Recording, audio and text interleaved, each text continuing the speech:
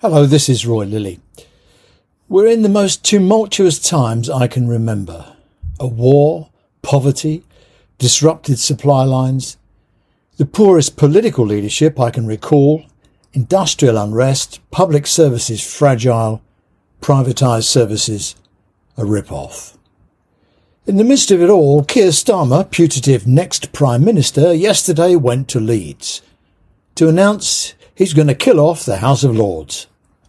It's nice to know he's in touch with the zeitgeist. It might bring down the price of ermine.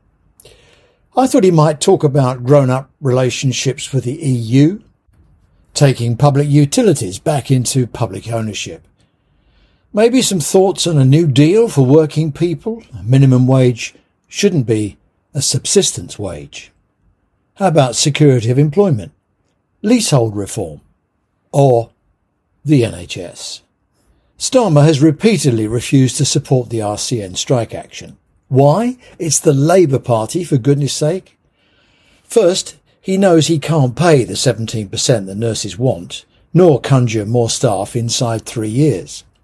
Second, Labour's private polling tells them in Middle England, where Starmer's votes must come from if he's to win the next election, are ambivalent at best and anti at worst, about an NHS strike that will add risk to the already risky NHS.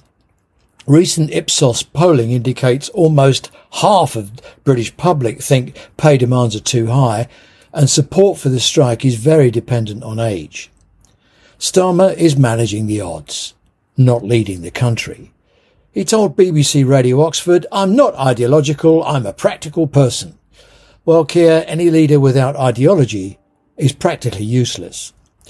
Wes Streeting, Shadow Health Secretary, has also refused to endorse the strike. Instead, he's turned his ire on NHS managers, telling the Daily Mirror, figures show more than 8,000 health service pen pushers are now paid at least $80,000 a year. He overlooked the fact he earns the same as the pen pushers. Neither he nor Starmer appear to have a health policy beyond ending non-dom policies and using the yield to fund the NHS. Non-doms are nomadic, and you can bet half of the 75,000 with non-dom status, who collectively pay the Treasury about $8 billion, are very busy ceasing residence to comply with the 4-year rule and setting up pre-deemed domiciled trusts in the Isle of Man, Ireland or Cyprus or Malta. The number of non-doms is falling, and 97% were born abroad, live abroad, and are globally connected. A huge policy promise dependent on a single tax change is very likely to come unstuck. If Labour could get its head around health policy, what could it be? It has to start with the pay review bodies. Their remit is too narrow and too easily manipulated, and they've lost the trust of the unions. PBRs are obliged to strike a balance between the competing pleas of the employers and unions. It's really mediatorship. The alternative is pendulum arbitration. Each side brings their case. The review bodies decides between one or the other. The decision is binding.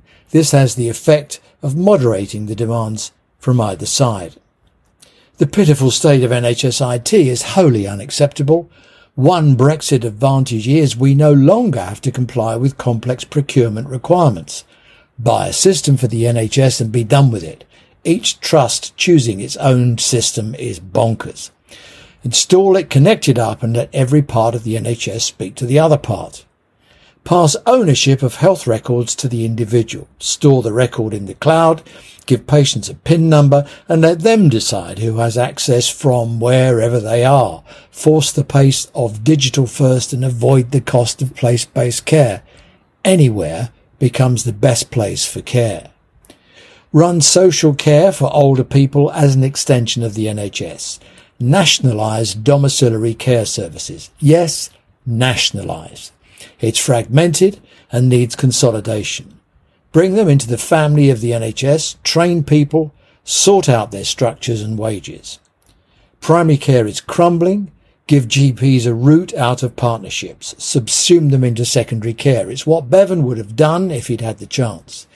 Digital first services, any place, any time. It's time for a Bevan moment. If Streeting, and Starmer can remember they're in the Labour Party.